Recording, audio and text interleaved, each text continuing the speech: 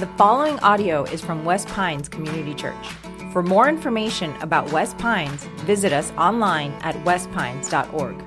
You can join us live Sunday mornings at 9 a.m., 10:30 a.m., or 12 p.m. in Pembroke Pines, Florida, or online at westpines.org. I don't know if you remember the story, The Tortoise and the Hare. Y'all remember that story?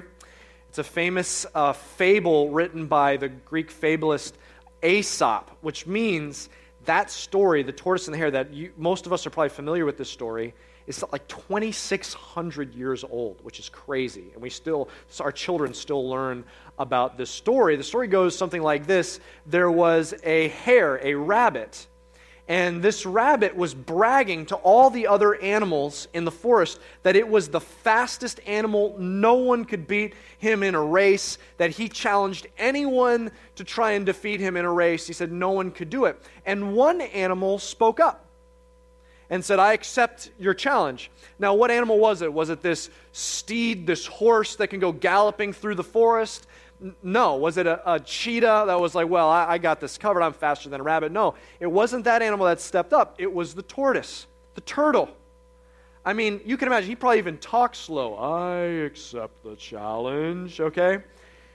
And the rabbit looks at him and just starts laughing. All the other forest animals start laughing. Are you serious? You think you can beat me in a race? And the tortoise just says, look, leave your bragging for the end of the race. And so the rabbit's like, all right, let's do this. And they set up a race, and there's the starting block, and the rabbit gets up to the starting block. It takes the tortoise forever to even just get to the starting block.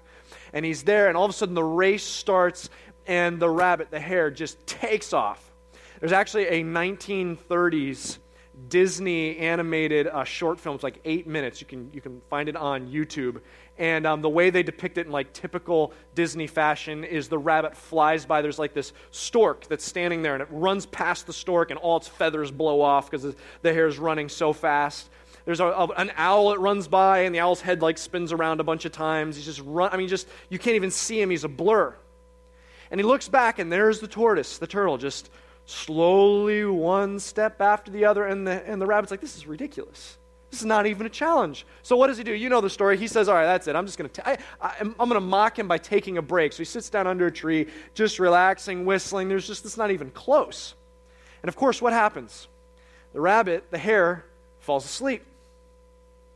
And slowly the tortoise, slow and steady, just kind of goes along, passes the rabbit, doesn't say a word, just keeps going down the path, and slowly the rabbit is gone. He's just out sleeping and comes around the corner, and all the forest animals, they can't believe it. The turtle is going towards the finish line, and they don't even see the rabbit, and so they can't believe. They start cheering.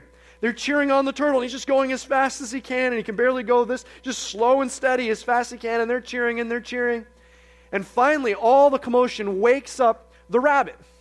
And the rabbit hears all their cheering, gets up to his feet, runs as fast as he can, but it's too late. The tortoise has crossed the finish line, and he has won the race. Now, you guys are like, man, I'm motivated now. Okay, I can do this. I can do this life. I'm going to get it. Okay. He crosses through the finish line. The animals are cheering, and the tortoise just says one thing that's been passed down for 2,600 years. He says, slow and steady wins the race. Okay, you know this story. Now let me ask you a question. Is it true? There's a sense in which this story, there's truth in it. There's a reason that it's been around for thousands of years. This story, all of our life experience, we've seen something like this. We've seen something in our lives where someone was very prideful and didn't take the competition very seriously, or someone was just started out really fast out of the gate but then fell asleep, and we've learned how just slow and steady wins the race. So there's truth in it. But that's not the question. Is it true? Did it actually happen? It's one thing to say that there's truth in it, because we might say, you know what, man, I'm motivated now. Slow and steady does win the race. I've had some pride in some areas of my life. There's some areas of my life I'm going to adjust a little bit because there's truth in it. If the story is actually true, we actually need to adjust a lot more in our lives, okay? We have to rearrange our thinking in our brains to accommodate talking animals. If that's a true story, we've got to start like rethinking the world that somewhere in the forest they're organizing foot races, okay?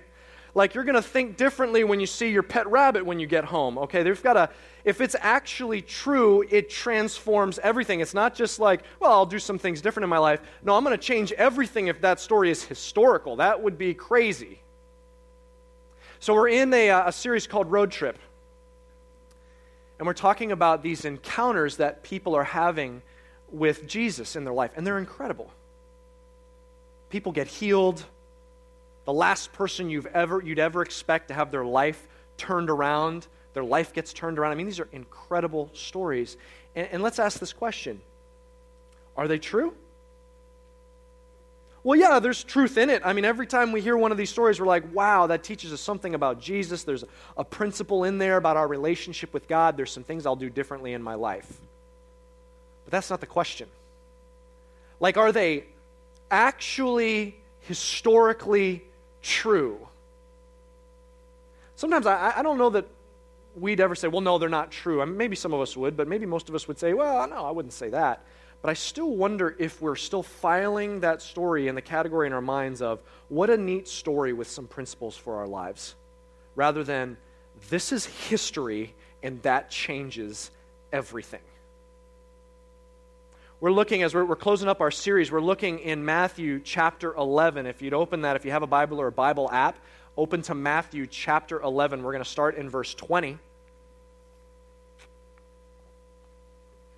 This book is an account of Jesus' ministry. It's written by a guy named Matthew, and he was almost certainly an eyewitness of this moment that we're reading about.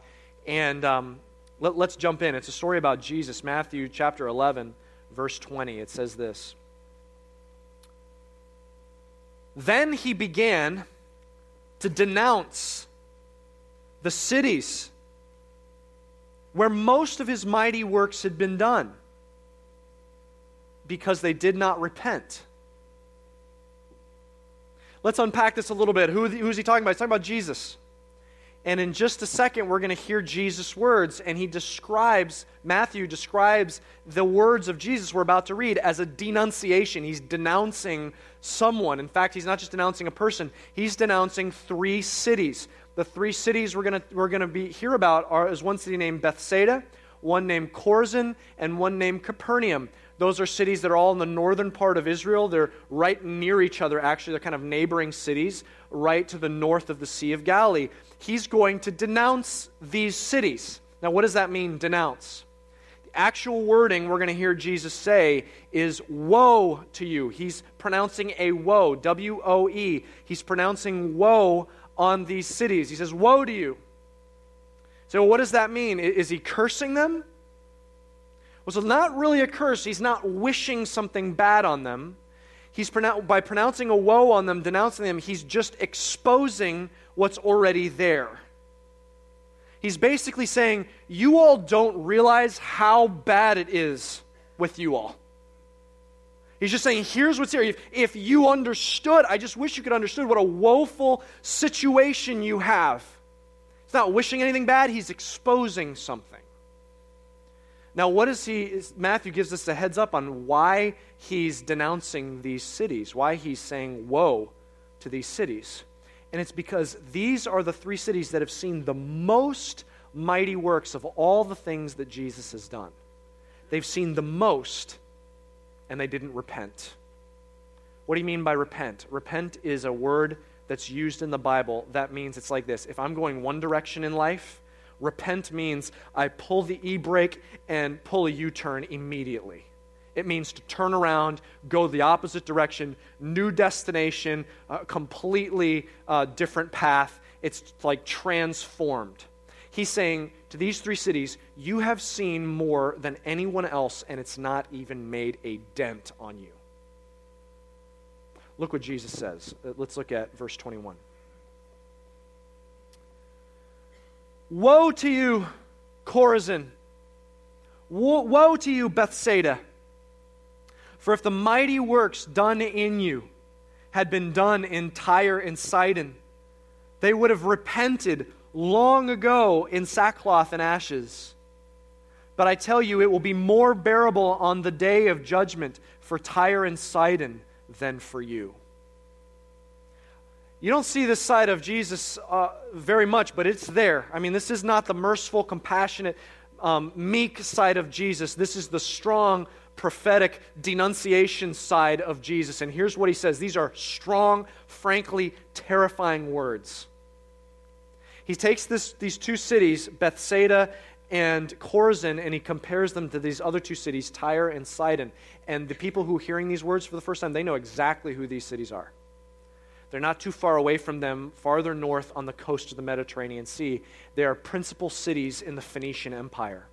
And they are known, especially through the Old Testament, they're known by God's people. They are actually denounced in the prophets in the Old Testament. They're denounced for a couple things. They were extremely wealthy, extremely powerful, but the problem was that led to extreme arrogance.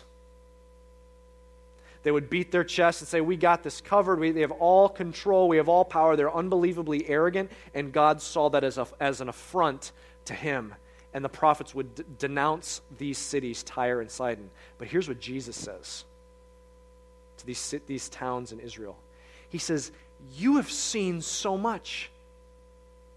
If Tyre and Sidon had seen what you had seen, they would have repented. But you haven't. He's essentially telling these towns, your hearts are so much more hardened than these people in Tyre and Sidon, so much more hardened. It would have changed them. It hasn't changed you. It just bounced right off you. No change, no repentance. But he goes on. He gives even stronger wording. Look at this. Verse 23. And you, Capernaum, will you be exalted to heaven? You will be brought down to Hades. For if the mighty works done in you had been done in Sodom, it would have remained until this day. But I tell you that it will be more tolerable on the day of judgment for the land of Sodom than for you. I mean, he just ratcheted up as high as he possibly could have. 2,000 years before the time of Jesus, he's referring to something 2,000 years ago. There was a town that was notorious, even notorious in a lot of ways to this day, Sodom and Gomorrah. These were towns that were notoriously wicked. You say, well, what was the problem? What was going on in Sodom and Gomorrah? They were filled with violence and murder. I mean, you took your life in your hands walking out of your house. It was filled with murder and rape and just violence. Especially the poor were exploited in these towns. In fact, it's notorious how they completely disregarded those who were the weakest and most impoverished. And so God had enough with their wickedness. He heard the cries of the poor in these towns, and he wiped them out. 2,000 years before the time of Jesus. They are associated with wickedness, these two towns. And Jesus says this to Capernaum. Notice he isolates of those three cities, Capernaum. He says it's kind of even worse. He says, Capernaum, he said, if the people of Sodom and Gomorrah had seen what you have seen, they would have repented so thoroughly that 2,000 years later they would still be worshiping God. But not you, Capernaum. Your hearts just didn't even make a dent. No repentance, no change, and you've seen so much. Strong words.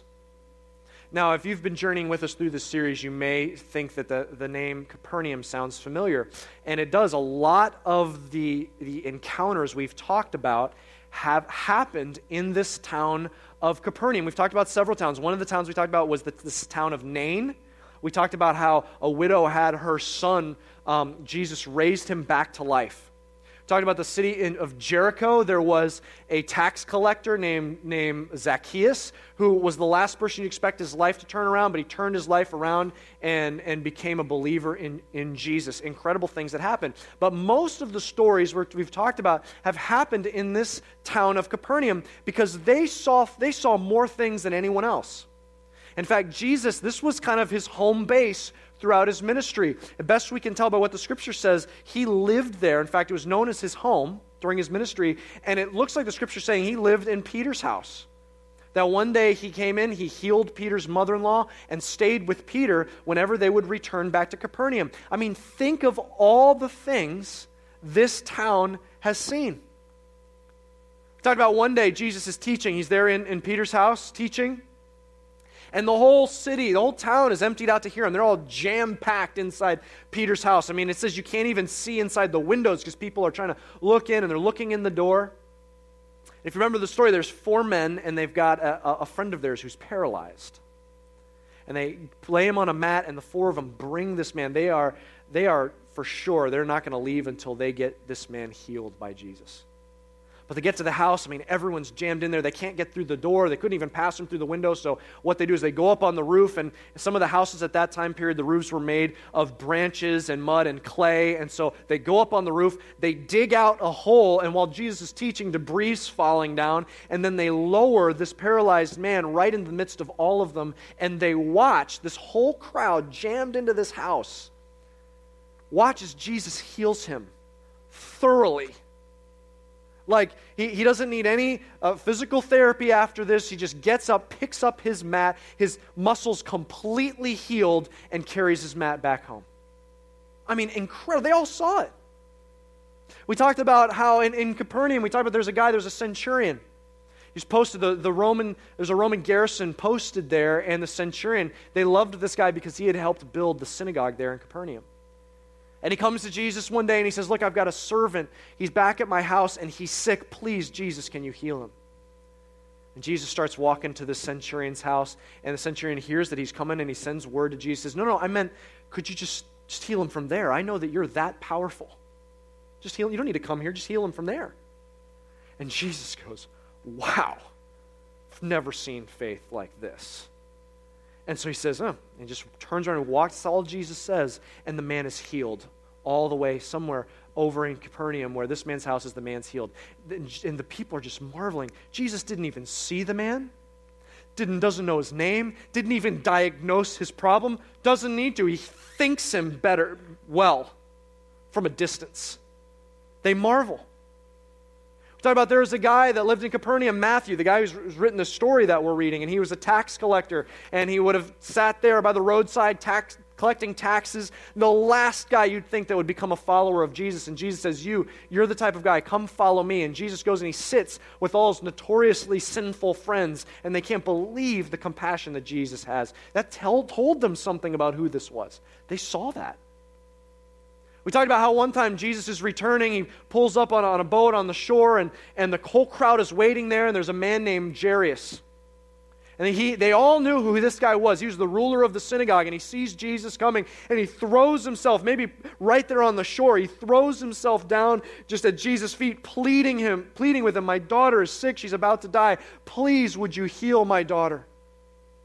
And Jesus has compassion, said, let's go to your house.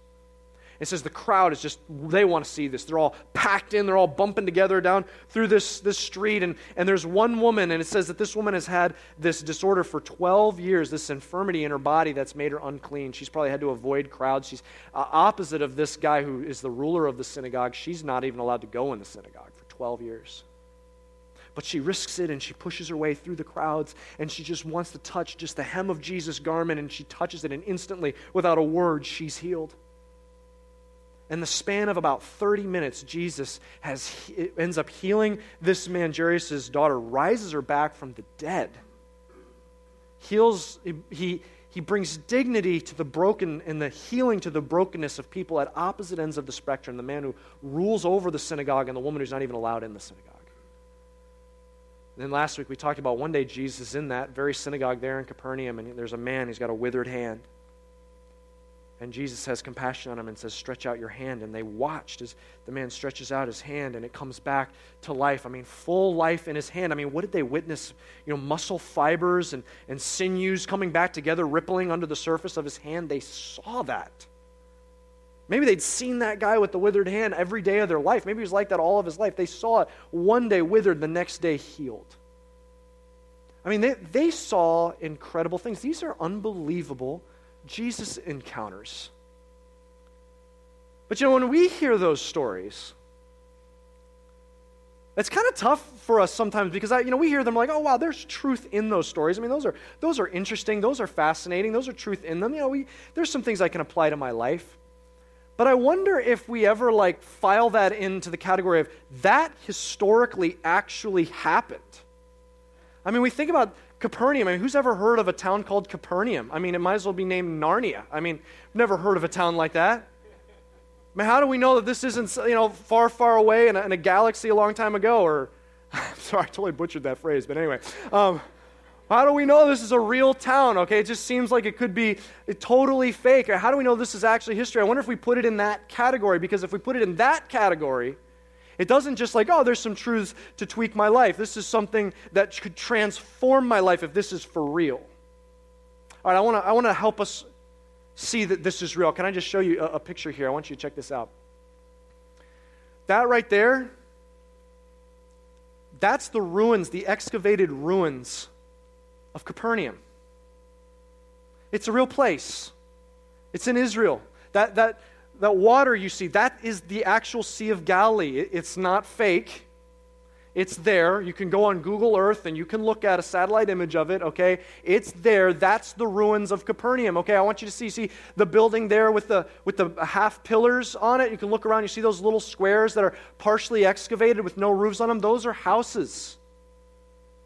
One of those houses probably belonged to a guy named Jairus, where his daughter was laying in one of those houses, and Jesus walked in. He's walking along those roads and walked into one of those houses and grabbed that girl by the hand and raised her back to life. This is history. I want you to see something they found here. Go on to the next picture. They found this stone. You've got to see this. You see that cylindrical stone on top of that base? It says Via Maris on that stone. It's written underneath. It says Via Maris. And here's why that's so important. That's a highway, an international highway that ran right along Capernaum, which is why Capernaum was a significant town.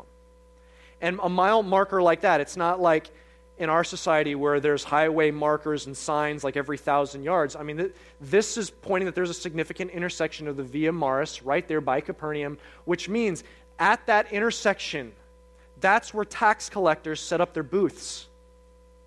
Do you realize what that means? That stone right there, that you could fly to Capernaum tomorrow and touch that stone. You might get arrested, but you could touch that stone right there, okay? That's the stone that Matthew sat by in his tax booth. That one. The guy that we just read his story right here, he sat by that one. So on a slow tax collecting day, maybe he just went over and put his arm on that stone. This is history. Okay, I want you to go on the next picture.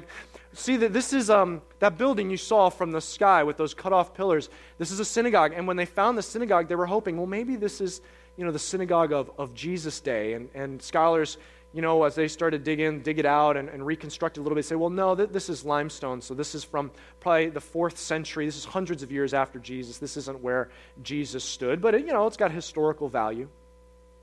And not too long ago, they kept digging around this synagogue, and here's what they found. Go to the next slide. What they found underneath, because limestone is from that century, that 4th century is what they build in, but the 1st century they built with this dark stone basalt, and they found running along the bottom this long wall made of basalt, and here's what the archaeologists realized. They had built this new synagogue on top of the original synagogue that was there in Jesus' day. Do you realize what that means?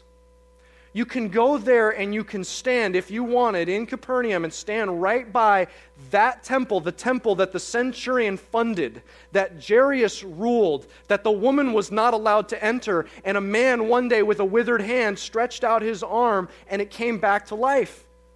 This is history. This isn't something to file along with all these neat fictional fables. This is history. Now I want you to see one more photo, a couple more photos here. Go to the other aerial. I mean, this blew my mind. You can see down there at the bottom that they have discovered, they excavated the Millennium Falcon right there in Capernaum. Been searching for galaxies to find that right there, so it's there. Right there, that is actually a memorial that they built. You can see it's shaped like an octagon, and that they built that in the 90s. and it's got a glass bottom underneath it so you can see. It's to memorialize what's underneath it. Now, here's a picture of what was there originally before they built this over top of it, okay? They found, as they're excavating Capernaum, they found, you can't really tell because the walls are broken down, but that's also shaped like an octagon. And they found that there was a church that was built there in the shape of a Christian church in the shape of an octagon. Now, this is from the 5th century. So that's about 400 years after Jesus. And they said, okay, so, well, that's interesting. Why did they build the church like an octagon? In that era, that was rare. They would only build a church like an octagon if it's commemorating something they thought happened there from the New Testament, like it's the tradition that this is the exact location. It's marking a specific location. So they're like, well, what possibly happened there? So they dug a little bit underneath the 5th century octagonal church, and they found another church that was more like a rectangle, and from the 4th century, 100 years earlier, but still 300 years removed from Jesus.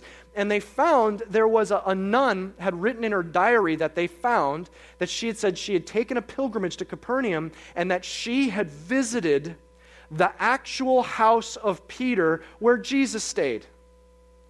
So scholars are like, okay, that'd be cool, but this is 300 years removed from Jesus. I mean, if this was like a couple decades removed from Jesus where eyewitnesses are saying this is where it happened, I mean, if this is 1st century, that's one thing, but this is like 300s.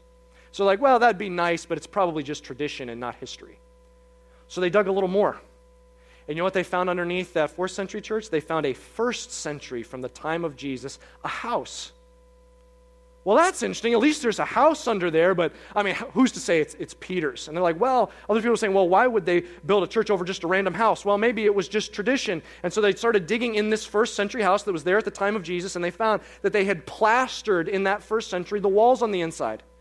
And the archaeologists are saying, well, they wouldn't plaster just any house. That was too expensive. But a public meeting place, they would plaster the walls. And so like, okay, so sometime within a couple decades of Jesus, they have turned this house in the 1st century into a meeting place. But do we really know? I mean, was it a Christian meeting place or just a meeting place? So they started stripping back the layers of plaster. And you know what they found? They found these sayings, these Christian sayings, praising the name of Jesus, referencing Peter, and they find all these things, and all of a sudden these scholars are stuck. There's nothing they can say. There was one ordinary house that within a couple decades of Jesus, Christians went into that house and were saying, let's venerate, memorialize this particular house. And most of the scholars are like, what more archaeological evidence could you even hope to find? I mean, this is like in biblical archaeology, this is considered one of the top 10 finds in history. It is the house that Jesus operated out of. This is Peter's house. And then there were still some scholars that said, I don't know, I'm not sure. Well, you know what else they found underneath the surface in that 1st century house? Fish hooks. Sounds like Peter's house to me. I don't know.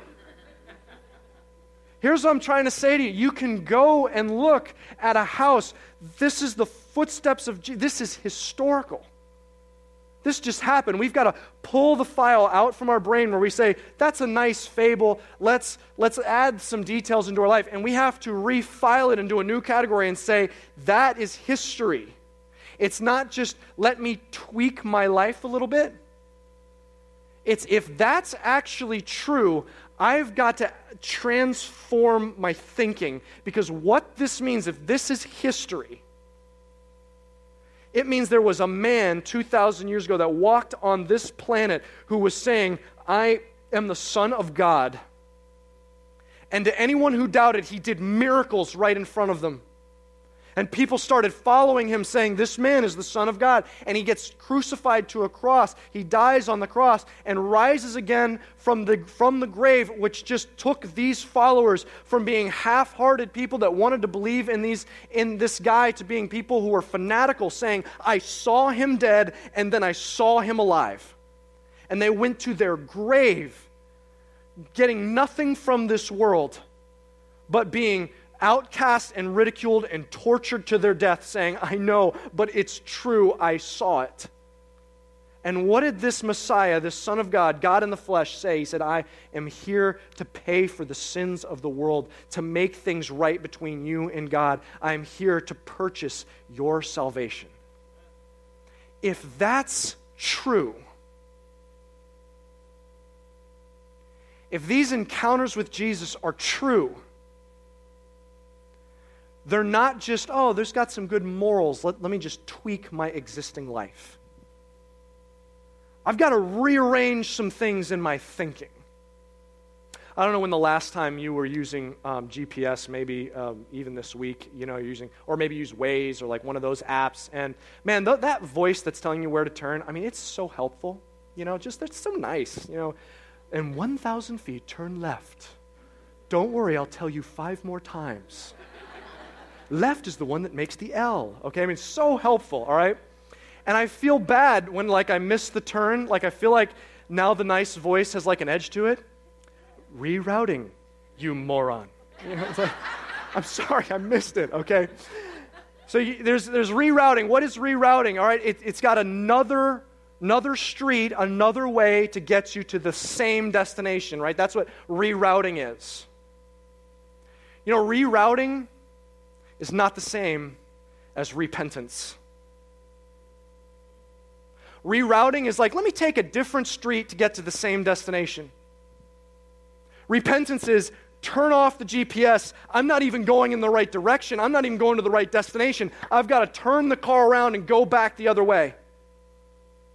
See, here's the point. We look at this story and we see Jesus saying to Capernaum, woe to you. You saw so much. You saw all these mighty works. You should have put it together. This is the Messiah. That should have not just made a dent. It should have not just tweaked your life. It should have transformed your life. But let me ask this uncomfortable question. What would Jesus say to us? We have no more blanks to fill in. We have the whole story. We have the story of all the towns. We have it all filled in. And we don't even have what most of the generations of Christians had, where the stories were not even in the language they spoke. So they had to find someone who could translate it from that language so they could understand what it would say. And that's after they crept out of their house, risking their life to hear what the message was. We're not like those generations that finally got this message in their own language, but they couldn't read, so they had to have someone else read it to them. We're not even like the generations that you can go buy your own and you can read and you can carry it out in the open. You could carry it with you every day. You could carry it to school, to work, wherever you want. No one's going to bother you. You could read it anytime you want. We're not even like that. You can actually get for free as many different English translations as you want downloaded to your phone. You can listen to it anytime, read to you.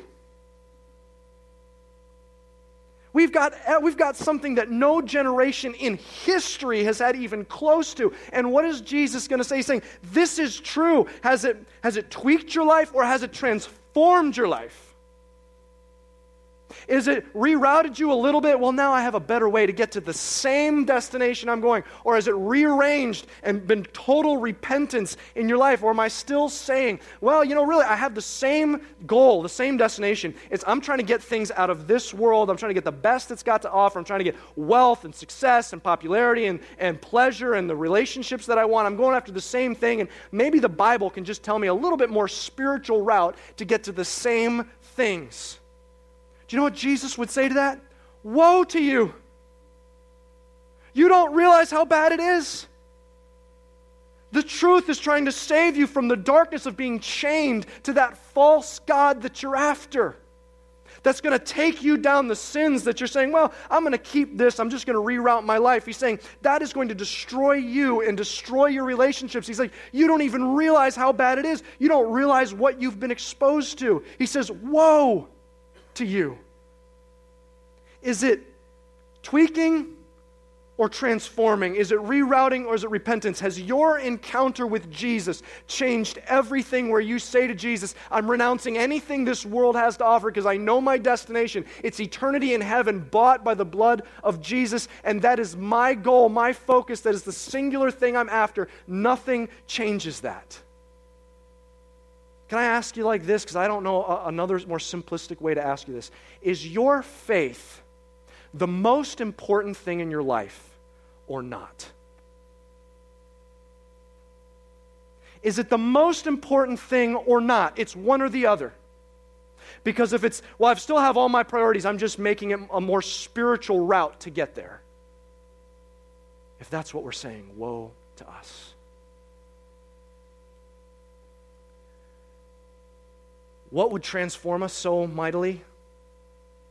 What would make us draw a line this morning and say, I've got to change everything. I've just got to surrender to you. Everything is yours, Jesus. I'm gonna turn from the things that are not the way you want it. I'm handling it all yours. Everything is yours. You're my priority. Nothing gets before you. What would make us do that? You know, when I was in 8th grade, I was on the football team. And I was, someone's laughing at that, and I find that really hurtful. I'm shocked. I was on the football team, and I was going to say that in 8th grade, I was kind of small and scrawny. That's a shock to many of you. And so I'll never forget my good friend, his name was Matt Kavanaugh, and he was the star of the football team. And so probably 2/3 of all the points we scored, he scored that year. He's a fullback, and he'd just always break open a run and just run down the field. I mean, he was the star of the football team, unquestioned. And so when they were passing out jerseys, I got number 22. It was a small jersey. That's why I got it. He got number 44. It was a large jersey because he was a bigger guy. And afterwards, he comes up to me. He's all disappointed. He's like, man, I really wanted number 22. He was a big Emmitt Smith fan. You guys remember Emmitt Smith? He's a big Emmitt Smith fan, and he was a fullback, so he was hoping to have number 22. He's like, dude, will you trade jerseys with me? And I'm like, what am I going to say? I mean, I'm going to be on the bench all season, okay? This is the star of the football team. I'm like, of course. So I give him my jersey, which now clings to him because it's small, makes him look all rippled, muscular, and I'm in a tent now, which makes me feel like even smaller, okay? And I'll never forget, there was this one game. I'll never forget this game. It was an away game, and the coaches had sent the old roster to the opposing team. And so whenever they would see number 22, the roster said that was Roby Barnes, and anytime you saw 44, the roster said Matt Kavanaugh. So here's what's happening. I'm just sitting there, I'm like, there's like 5 lines of people standing in front. I'm not even looking at what's happening on the field. I'm so bored, okay? Like I have one grass stain from when I was stretching out before the game, okay? And all of a sudden, Matt goes tearing down the field and once again scores another incredible touchdown, and over the loudspeaker in the entire stadium it says, Roby Barnes runs in for the touchdown. My friends are looking at me and I'm like, I've been here the whole time, So the entire game, just over and over, Roby Barnes scores another touchdown, It was incredible. The best game I ever played that day. So the problem was, and this I felt bad for Matt. So, Matt, he did that every game, so he didn't care. But the problem was, by the end of the 4th quarter, I'm in with all the scrubs because the coach felt bad for us, and I'm on defense, and I'm playing linebacker, which was a joke, okay? And at the same time, every time something bad happened to me, they'd call Matt. So I'd be like, and Matt Kavanaugh gets annihilated, for the first down, okay? So after the game, I talked to Matt Kavanaugh, and he just laughed it off. He didn't care, it was not a big thing. But I was playing this out in my mind. I was like, hey, what if, though, this wasn't just an 8th grade football game? It didn't matter a whole lot. What if it was like our senior year and we were in states and it was written up in the paper that Roby Barnes had won the game? I mean, would Matt have still been a good enough friend to be like, that's all right? And then I was wondering, okay, but what if it just kind of kept going throughout our lives? And what if we both ended up, joining a football team, one because they thought I had been a star, so we're on a D1 football team, and Matt, by his skill, gets on the football team, but they still think I'm Matt and he's Roby, and then I get invited to get a Heisman Trophy, even though Matt's really the one who earned it. I mean, at the end, when I'm holding the Heisman Trophy, is Matt Kavanaugh be like, dude, that's all right, man, we're buddies. But what if, we keeps going throughout our life? What if it ends up that our identity is always confused? And what if I go into, a life of crime, and Matt goes into, to winning a Nobel Prize, okay? And at the end, they get us confused, and he gets sent to prison all his life, and then I'm holding a Nobel Prize, and he gets his one phone call, and he calls me. Do you think he's going to be like, man, that's okay. Don't worry about it. But what if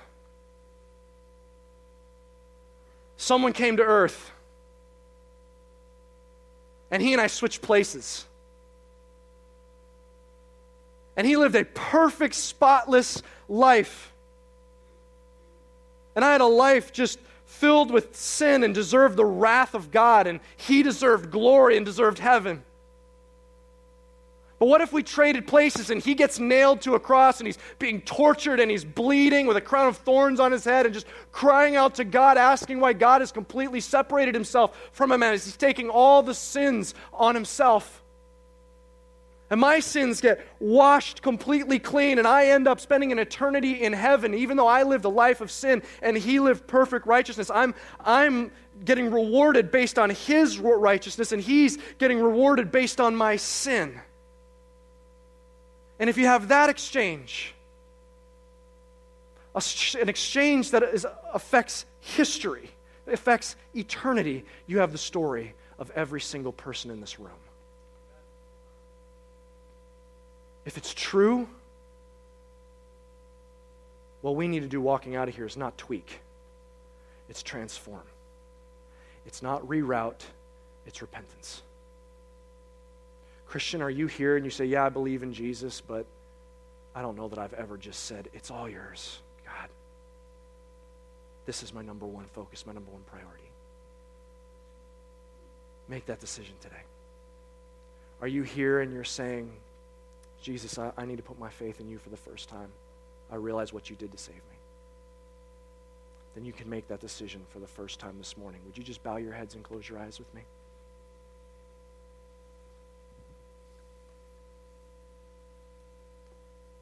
For those of you who are saying, you know what, there's some things I'm not submitting to Jesus in.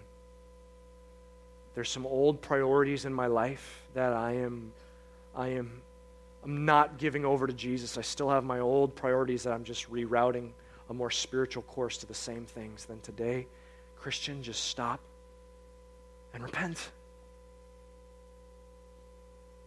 Tell God you're the most important thing. There's nothing to compete with. But some of you are here and you say, I need to give my life to you, Jesus, for the first time. It's not about what I do, but what he did. Then I want you to pray this simple prayer right there in your seat. Between you and God, just accept the exchange he made. He paid for your sin, all of it on the cross. Just receive that today. If that's you, pray this prayer right there in your seat. Just pray this, Jesus, right between you and God. Say, Jesus, thank you for saving me. Thank you for trading places with me. Thank you for paying for my sins. I give you my life in Jesus' name. Amen. Thank you for listening. For more resources and to check out our other teaching series, please visit our website at westpines.org. If you would like to speak with somebody about beginning a relationship with Jesus or ask any questions you have about this teaching, please call us at 954-432-0321, or you can email us at podcast@westpines.org.